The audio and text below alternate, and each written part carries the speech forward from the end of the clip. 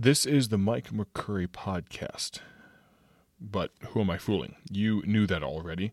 I appreciate the fact that you would listen in to this episode. I've been promising to no real avail over the last few months that something different was coming to the podcast, and today I'll make good on that promise. Starting with this episode and subsequent days for the foreseeable future, I'll be diving into something I truly enjoy. Now, I still enjoy interviews.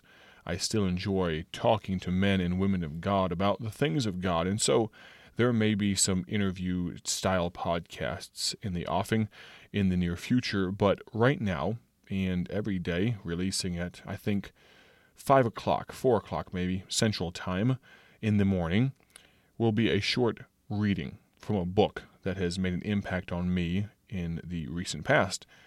Now, just to give you a quick introduction to me and my love of reading. I grew up reading at a young age, and I greatly enjoy the practice of sitting down with a book, even if it's electronically with a Kindle or something like that.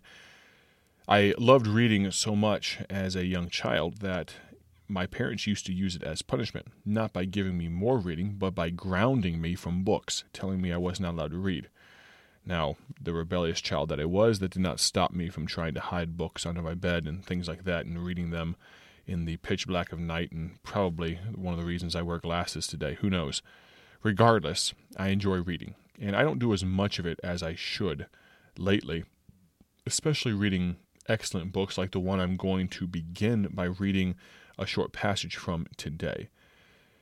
What I'd like to do is share with you a little bit of my passion for reading, my passion for books. If this is not something that appeals to you, it's not something that you enjoy, I'd ask you, if you would, to maybe just pop in once a week, once every 2 weeks, once a month, and peruse one of these short podcasts. I don't anticipate any of them going extensively long. They will be a short passage, maybe a paragraph, 2 or 3, maybe at times as much of a as a page of prose from one of these books. And I think they might be a help to you. My prayer, my aim, my goal is that you pick up reading. And I know so many adults that talk to me about reading, but they say they don't have time, they don't make time. And that has been me for the last little while. And so I hope today to reignite a passion for reading, or maybe light a fire for the very first time, a love for books in your life. Today I'll be reading from E.M. Bounds' book on prayer. Now, it's actually a conglomeration of a few of his books on prayer. The first book is Purpose in Prayer. Number 2, The Necessity of Prayer. 3, The Possibilities of Prayer. Book 4 is Essentials of Prayer. Book 5, Obtaining Answers to Prayer. Book 6, Power Through Prayer.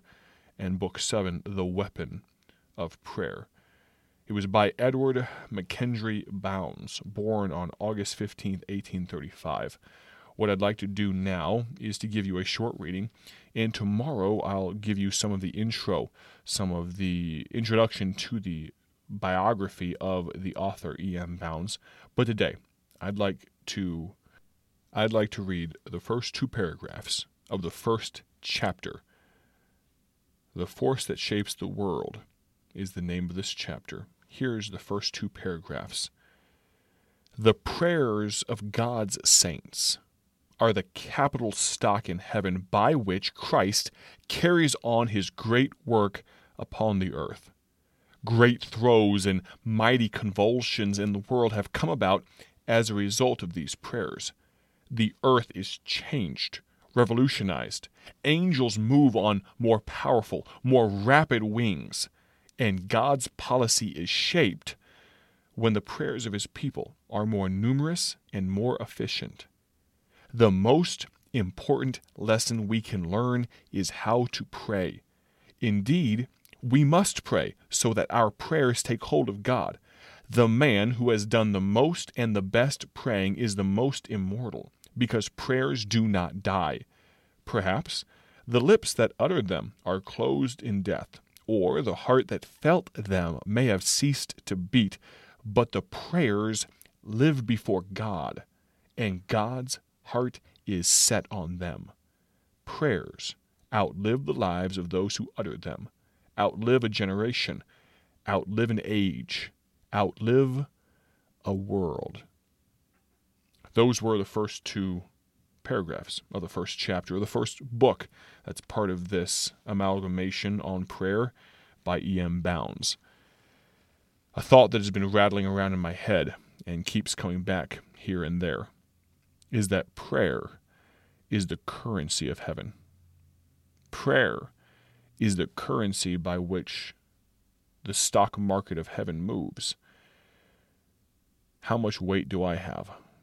How rich am I in heaven if prayers are the only wealth I had? I'd love for you to join me tomorrow. I'd like to introduce you to E.M. Bounds just a little bit, if I may.